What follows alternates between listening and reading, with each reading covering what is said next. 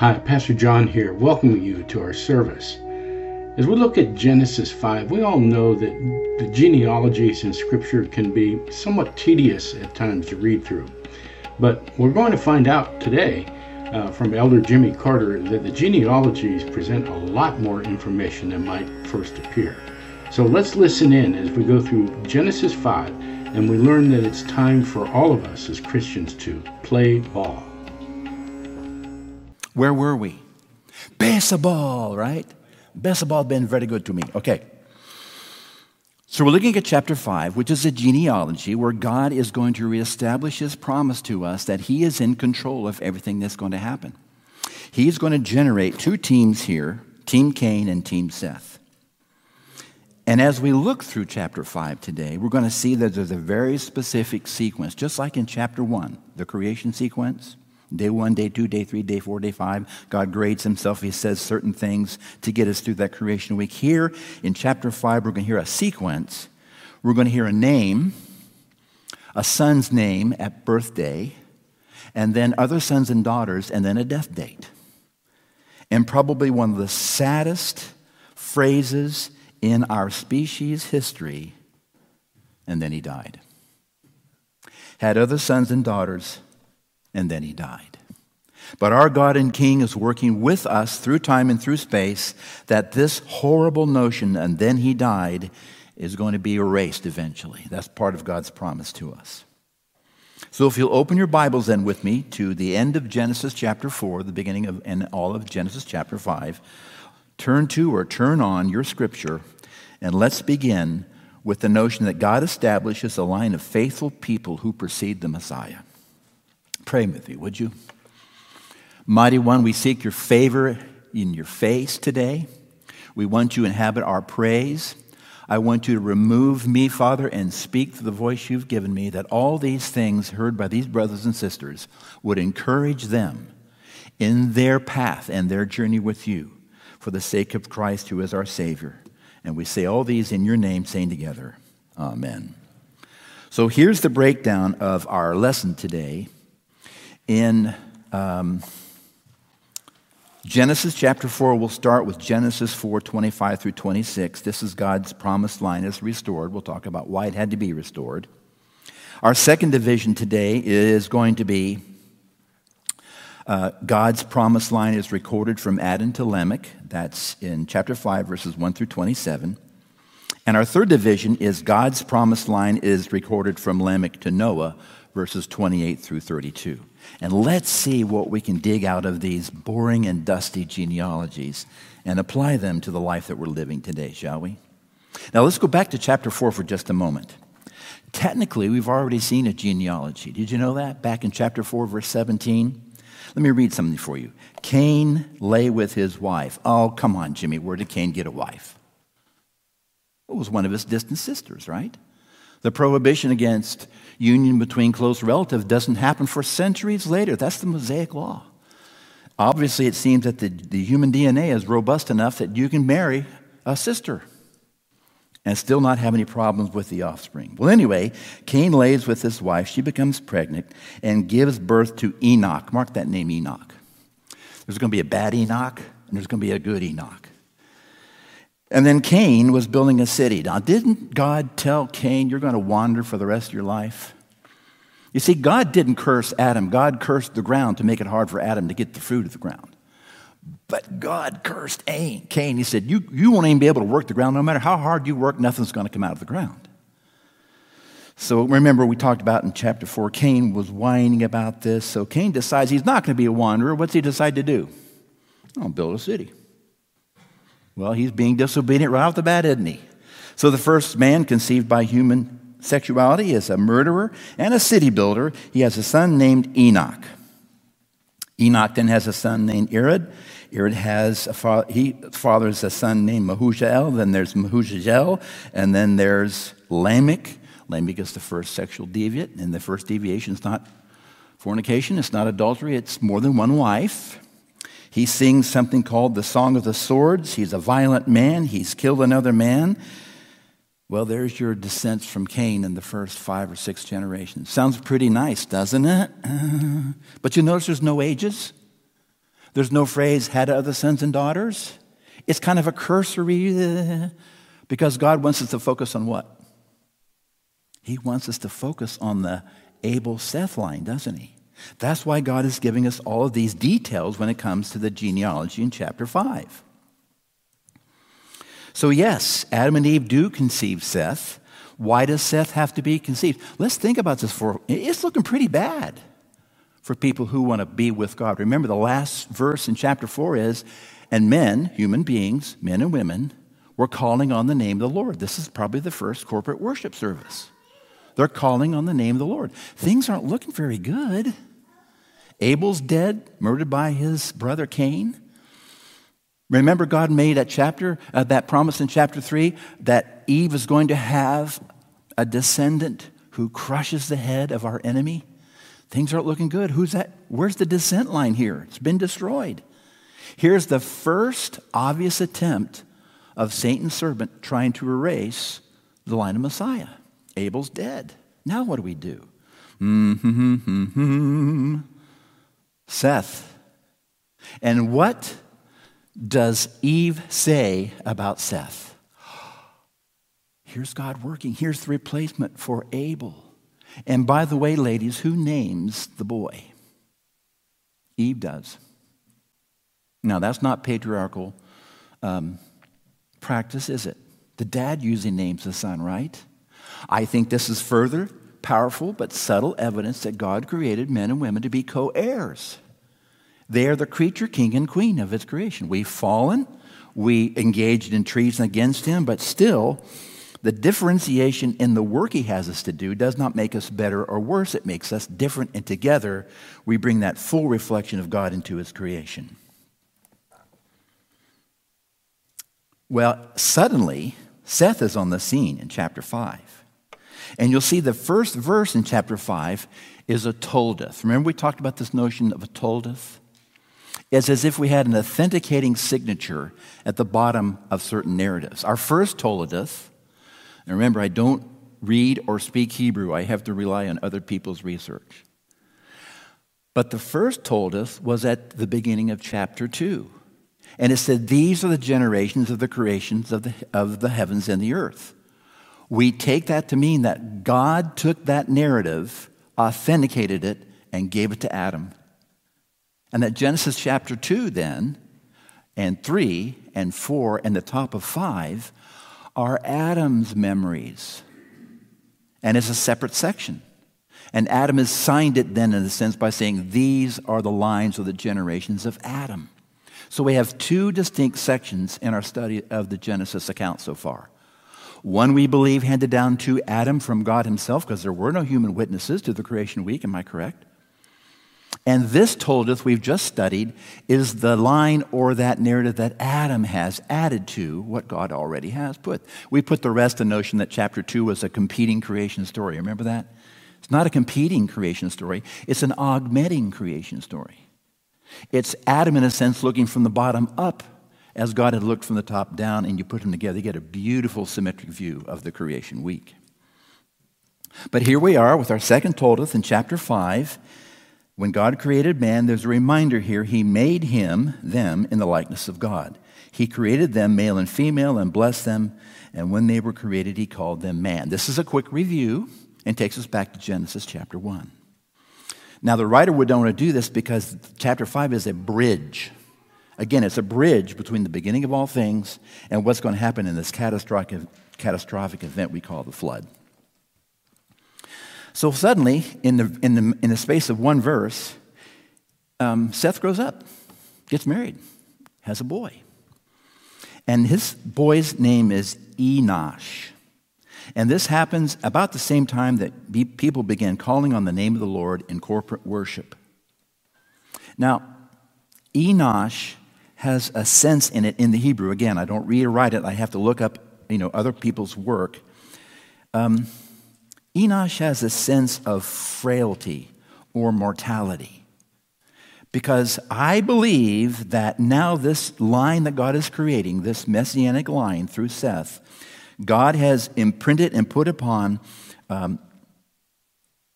he's put upon the descendants of Seth the idea that we really are temporary. And we're going to see that reinforced with the phrase, and he had other sons and daughters, and then he died. So suddenly we see the Lord God repairing the line of Abel with his little brother, Seth. And there's one more important small detail here, I think, that you'll see that it seems as if God is no longer speaking directly to Adam and to Eve and to Cain or to Abel, but he is, in a sense, he's pulling back slightly to allow space for corporate worship.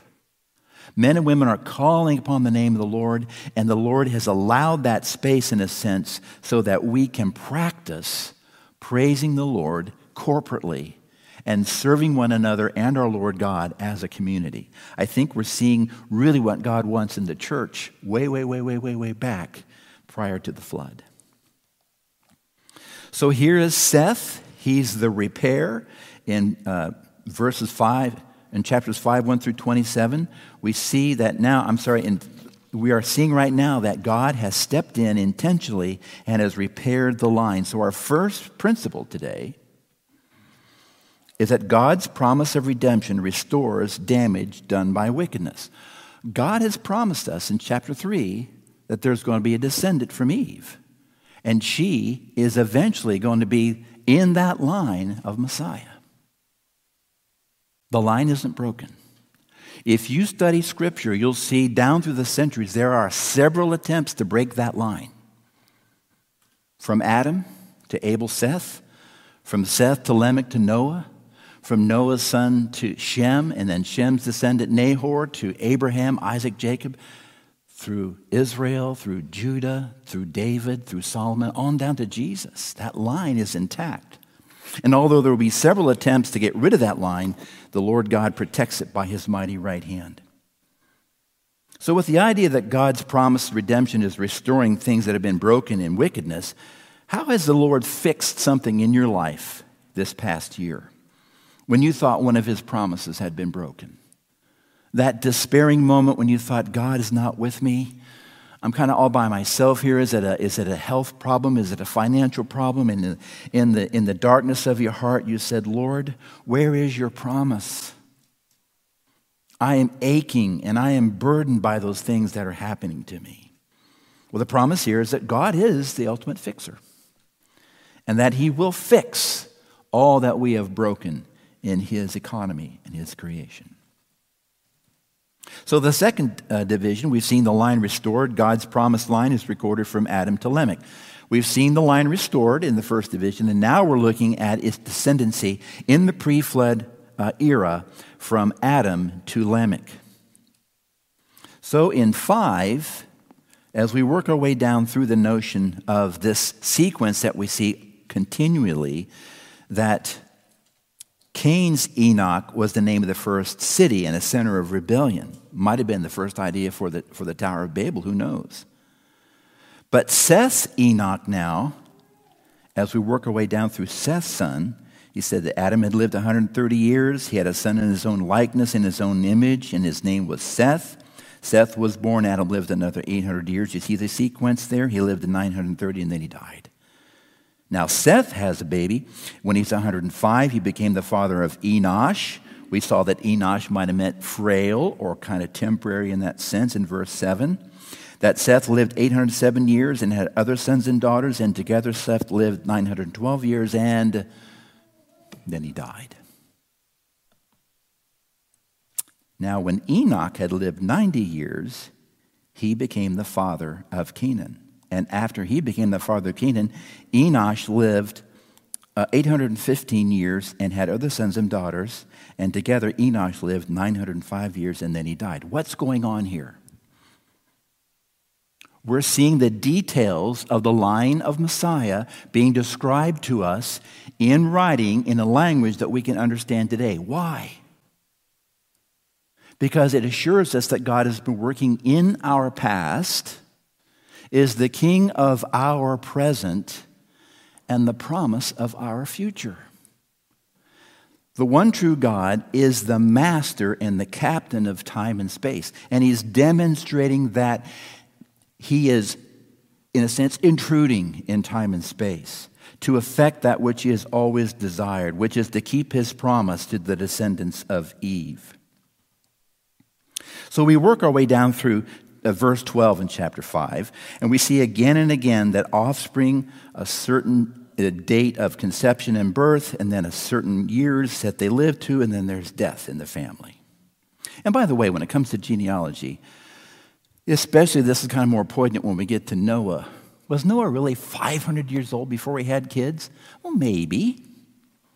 But the Lord God has picked certain names in the genealogies of other sons and daughters because they're important for us to know. Noah may have had other sons and daughters before 500 years old, right? But Shem, Ham, and Japheth are the ones that God wants us to focus on. This is not an uncommon practice even today. As a matter of fact, my mother made a genealogy for our son when he graduated college. It went back about 14 generations. She didn't hit everybody, but enough that we would know that this is our line back to Plymouth, England. This is our line through Jamestown and Orange County and Albemarle and the Gap. This was our line without hitting every single generation, but the generations that would keep us linked to those who were our ancestors in England. So as we go through this cycle of God recording and preserving the official line of Messiah before the flood, we're going to see that this is a gift to us. So hopefully Genesis chapter 5 isn't so boring after all. It's something that you and I can grab onto in time and space, just like a Toledeth. It's as if God is authenticating his work pre-flood to make sure that there's a line which, of course, ends in Messiah himself. What a God we worship. We might also look at chapter 5 as a legal document. When Matthew went to the temple when he was writing his biography of Jesus, he went to the office of records and probably had to pay a couple shekels to get the official descendants genealogy of the royal line of David. And he put that official lineage into the first chapter of his biography of Jesus. An authenticating real line of people in real time doing real things that God gave us to say, hey, Jesus really is the King of the Jews. He descends from David through Solomon, through his foster father, Joseph. And that sign, that placard they put over Jesus' cross, King of the Jews, it was the truth. Some people have asked, well, gee, why did Jesus' foster father die so soon? Well, if Jesus' foster father had still been alive when Jesus was crucified, that sign couldn't have been put up, could it? Joseph would have been the King of the Jews. Jesus would have been the heir apparent. But since Joseph seemed to have died an untimely death, guess who the king is? In real life, if there had been a king of Israel sitting on the throne of David in the first century, who would it have been? Yahshua Bar Yosef, King of the Jews. So these real genealogies do something special for us when it comes to trusting God and his account, the account that he has given us, right? So we see Seth and his son Enosh. We see Enosh and Kenan. We see Kenan and Mahalalel and Malala. And then Mahalalel has Jared, and Jared with Enoch. Oh, there's that name Enoch again. But this is the good Enoch. Remember, the bad Enoch was the city named when that Cain was building. He named it for his kid. But this is the good Enoch. Now, what is so special about this good Enoch? He had other sons and daughters, and then he didn't die, did he? This Enoch didn't die. Holy mackerel, as we might say in the vernacular. He is what? He walks with God. That phrase means a lifestyle, right? He walked with God. That was his lifestyle. And then for 360 some odd years he lives, and then he was what? No more. Because what did the Lord God do with Enoch? He took him out of this space, and Enoch didn't die. Now, this is a neat detail in the genealogy. Some scholars think, there are two Old Testament personalities that don't die. Enoch is one, and the super prophet Elijah is the other.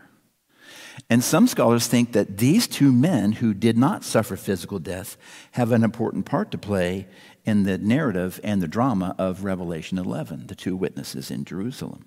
But the neat thing is to know this might tell us, again, how integrated God's Word is through time and through space. So Enoch has a special place in God's purpose, as do you and I. He glorifies God and enjoys Him in a lifestyle that is described as walking with God. As a matter of fact, in Jude has a little letter. Jude is one of Jesus' brothers. In Jude 1:14 through 15, we read about Enoch, that Enoch, the seventh from Adam, prophesied about these men, the line of Cain. See, the Lord is coming with thousands upon thousands of His holy ones to judge everyone and to convict all the ungodly of all the ungodly acts they have done in their ungodly way and all the harsh words that ungodly sinners have spoken against Him. That's in Jude about Enoch. Enoch is a prophet. He was one taken up by God. He did not die. So when you say thousands upon thousands returning with the Lord, 1,000 times 1,000s and millions, there's going to be a lot of glory when Jesus returns. But finally, when we get down to verses 25 and 27 in chapter 5, we see a man named Methuselah. Methuselah has the good Lamech. When he was 187, he lived another 782 years, had other sons and daughters, and then he died at 969. And what does that number mean to you for Bible trivia? It's the oldest human being, right, is Methuselah. And some scholars believe that Methuselah's name in ancient Hebrew means judgment. That's why some scholars believe that when Methuselah dies, we're on the precipice of the flood. That God is actually using this genealogy as a clock to warn the people in the pre-flood era, and to us as a marker to say, see, God is in control of time and space. Our second principle then today reads, God's promise of redemption retards the effects of further wickedness. Not only does God restore the line of Abel-Seth, in the restoration, He slows down that which is against His plan. Now, you and I both know in the days of Noah, things were pretty bad. That our species had rushed to the bottom in moral depravity. But the flood, in a sense, is one of God's first works to slow the spread of evil. Have you heard this argument in our world today? If God is all-powerful, and if God is really good, then why is there sin, suffering, sickness, and wickedness and evil in His creation? I don't want to make trite of this, but let's face it. Sin and pain and suffering and wickedness are bad. But God taking pain and suffering and sin and wickedness and doing something good with it is good. I think our God is demonstrating to us that no matter how bad things get, He's better. And that He will allow pain and suffering and sickness and disease into our lives, that He might glorify Himself through us. We have friends and family who don't understand that. They don't hear the Master's voice. They don't follow and know Him. So to them, their pain and suffering can never have meaning, can never be integrated into God's great plan to His glory.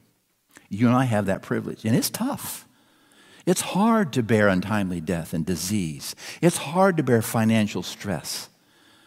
But our God is demonstrating, even through the simplicity of a genealogy, that He is in control, and that His affection for us is ultimately demonstrated at the cross. And that is His ultimate work, to rid this planet, His biosphere, of pain and suffering and wickedness and evil. Oh, what a God we worship. What progress is the Holy Spirit making in the life you live for Him? What disciples, sons and daughters, are you bearing for the kingdom of God before you die? Our last division today, God's promised line, is recorded from Lamech to Noah. This is the last two verses in chapter 5, verses 28 through 32. And again, we see that the promise remains. It's still here with us today. Lamech, this is the good Lamech, of course. He was 182 when he had Noah. And Noah is named for the idea that he will help his parents as they age and toil against the cursed earth. And then Lamech lives another 595 years, and then he dies at the age of 777. Did you know, as Mark told us, the name of Noah has in it the sense of rest, the sense of respite. It's as if Lamech is saying, when we're retired, Noah can help us. It's as if Lamech was naming his son pension or IRA. Ira, hey, that's a Jewish name. The kid is going to be able to help us because it seems as time is progressing before the flood, it's getting harder and harder to generate the fruit of the earth. It's getting harder and harder. No matter how much work we put into the earth, we're getting less and less back. That might be another indication to us that we are in the times of Noah. With disease and with confusion and with chaos comes a sense of less and less efficiency when it comes even to the biosphere. So my goodness, what in the world is Noah doing at 500 years of age having his sons? Well, we talked about that before. He may have had sons and daughters before that. But God wants us to focus on Shem, Ham, and Japheth. In verse 29 of chapter 5, we might see also that not only are things getting harder for human beings to do when it comes to getting food and staying alive, are we not taught in the New Testament that even creation groans under the weight of our treason against the Most High God? Here we might see some of the initial effects of the very creation groaning under the weight of our rebellion against God, our treason against Him. So our last principle today, God's promise of redemption reminds men of His expectations. Yes, God is restoring the line of Abel-Seth, and from that line will descend Messiah. And in that line are the expectations that God has put before us, curbs to our behavior to protect us, to defend us. And our God is motivated by His affection for us, right?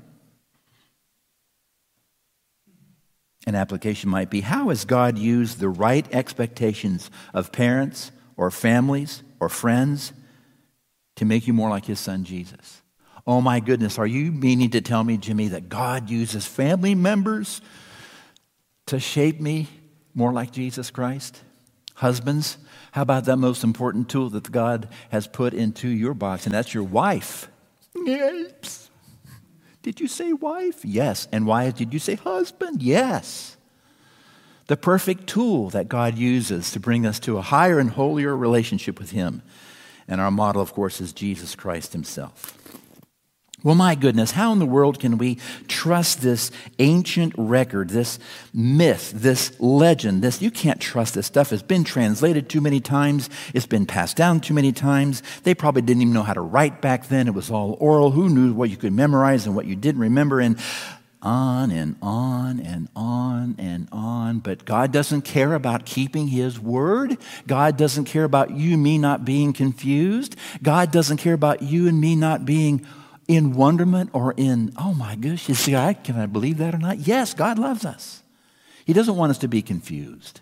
He's put these things in us and in our way that we might read them and come to a trust that becomes, as Enoch was, a living lifestyle. You know, the Bible defines faith in Hebrews 11:1 as, now faith is being sure of what we hope for and certain of what we do not see. There's hope and there's certain in that definition, isn't there? But my goodness, today in our world, everybody's hoping, aren't they? But this is the hope they have. There's a wishing hope. What kind of hope do you and I have as Christ followers? We have a waiting hope. And that's not waiting as in, where's the bus? Or, where's the train? That's a waiting hope as in serving others. That's our hope. As sons and daughters of the Most High God, our hope is sure, and we wait for its fruit. Not like the world that has a wishing hope. Paul proclaims in Acts 26:6, And now it is because of my hope in what God has promised our fathers that I am on trial today. He was risking his very physical existence for the hope that the fathers, the pre-flood genealogy, demonstrated as they lived a life walking with the one true God. Paul also wrote in Romans 4:18, against all hope, wishing in the world, Abraham in hope, waiting on the Lord, believed and so became the father of many nations, just as it had been said of him, so shall your offspring be. You see the difference in the hope that you and I practice as followers of the Most High God and the hope that is in the world? There's another phrase in that definition in Hebrews chapter 11. It's the notion of being certain in what you don't see. Holy cow, Jimmy, what do you say? We can't see it. How can you trust or hope in something you can't see? My friends, have you ever been given an ounce of loyalty? How about 2 square yards of courage? Oh, I don't know what you're talking about, Jimmy. Can you quantify jealousy by giving me 3 pounds of it? No. But are those things real? Yes. So there's a realm to us that we cannot see in a sense, but we see its results, don't we? We know that emotions are real. We know that our thoughts are real, but we don't actually see them. We see the fruit of that reality. It's the same thing with the one true God. We see the fruit of that reality. And if that were not enough, then the King of the universe says that I am going to give you the ability to see that which is unseen. 2 Corinthians 4:18. We fix our eyes not on what is seen, but what is unseen. For what is seen is temporary, wishing. But what is unseen is eternal, waiting. How are we able to do that? How can we see the unseeable? In John 16:7, Messiah promises to send the counselor to us, capital C. In 1 Corinthians 2:16, we have the mind of Christ. That's how you and I see those things that are unseen. Our minds and imaginations are now unveiled. They are uncovered by the intervention of Jesus himself. So as Christ followers, we can see things that our unsaved neighbors don't see. We can understand these things like a genealogy in chapter 5 of Genesis for what it really is. Not some boring, dry, dusty legend or myth, but living, breathing, real. Grab hold of, trust in faith to prove to us that our God and King is in complete control. Yeah, we practice a common faith in the horizontal. We drink milk trusting that it's not ruined. We step onto an elevator not knowing how it works. The center stripe on the road, I'm trusting the driver coming at me doesn't come across it and plow into me and kill me. But it's an alien, capital F faith that God has given to you and me in the restoration of the line from Seth to Messiah. It's in that promise that he made to Eve, and he's going to fulfill it. And we have seen that in our lifetimes with Christ's beautiful sacrifice for us on the cross. We see now that the vertical portion of faith, that capital F faith, that capital T trust, because faith and trust are synonyms. We see that God has reestablished that which had been disintegrated in the fall. The vertical component of our faith and trust is now back, it's been restored, even through the evidence of a genealogy in Genesis chapter 5. It truly is an alien faith that God uses as a venue that we might then respond to his unmerited favor, which we call grace. And in that righteousness we learn in Galatians 3:23 through 25. Again, as Paul writes in Ephesians chapter 2, 8 and 9, for it is by grace you have been saved through faith, and this is not from yourself. This is the gift of God, not by works that no one can boast. That means that faith itself is even a gift to us. In Romans 3:2, Paul again says, this righteousness from God comes through faith in Jesus Christ to all who believe. And receiving that gift, we now understand Genesis 5 for what it really is. And as we work our way through the Genesis narrative, hey man, we're at 5 out of 50 chapters already. How about that? As we work our way through this beautiful narrative, as Pastor John works his way through the Ecclesiastes, as we respond in Isaiah, as we read John again, we come to understand that the King of the universe indeed has not just reestablished the line of Messiah, he is working through the line of Messiah. So who's going to win the World Series in 2024? We don't know. Who's going to win the Super Bowl? Well, we might have an idea here or there. But who wins the ultimate game? Who wins the ultimate competition? Team Cain or Team Seth? Team Messiah or Team Antichrist? You know, dump all your Cain paraphernalia, okay? It's worthless. The hats, the jackets, the cards. Rid yourself of them. Team Messiah, there's where the stuff that is priceless and eternal lives. You see, when I was watching the Cincinnati Reds at the old Crosley Field in Cincinnati, we would sing, "O'er the land of the free and the home of the brave." In a couple of seconds, someone would yell out what? "Play ball!" Play ball, brothers and sisters, and play well to the glory of God. Play well for the love of the commissioner. Play well for the joy of the game. Play for the benefits of the clouds of saints and the witnesses that surround us. Play ball. Let's pray, shall we? Mighty One, thank you for being the commissioner, and thank you for putting us in the game and the promise that you're winning it for us, that you've won it for us, and that your promises are always kept. Glory and honor and power to you and you alone, O Mighty One, that we might leave this place more like your Son Jesus, bold and clear thinking, because you have unveiled our minds and imaginations, that our memories are now made complete by the work of your Son Jesus on the cross, and that we can be in right relationship with you only by his magnificent work. Lord Jesus, we look to you and your name alone to live a life that is true and right and holy. And for your sake, we ask your fame among the nations this day in Little Warrenton, Virginia, that you would glorify yourself and inhabit our praise. And we do all these things in your name, saying together, Amen. Thank you for tuning in, those of you online, and for those of you in the big room, may God bless you this week until we see one another again soon. Amen. Pastor John back here again. If you were blessed by the service, let me ask you to do us a favor. Would you click on the like button below, that little thumbs up? If you're listening on sermon audio, perhaps you can comment or even share the sermon with someone else. We'd love to hear from you. We're on Facebook, YouTube, and Twitter at WBFVA. We're on the World Wide Web at WBFVA.org. Let us know if you'd like us to pray for you. If you'd like to support us financially, you can make donations through our website at WBFVA.org. Just click on Giving. You'll receive a tax-deductible receipt at the end of the year. Either way, we would love to hear from you, or even have you visit us in person one Sunday.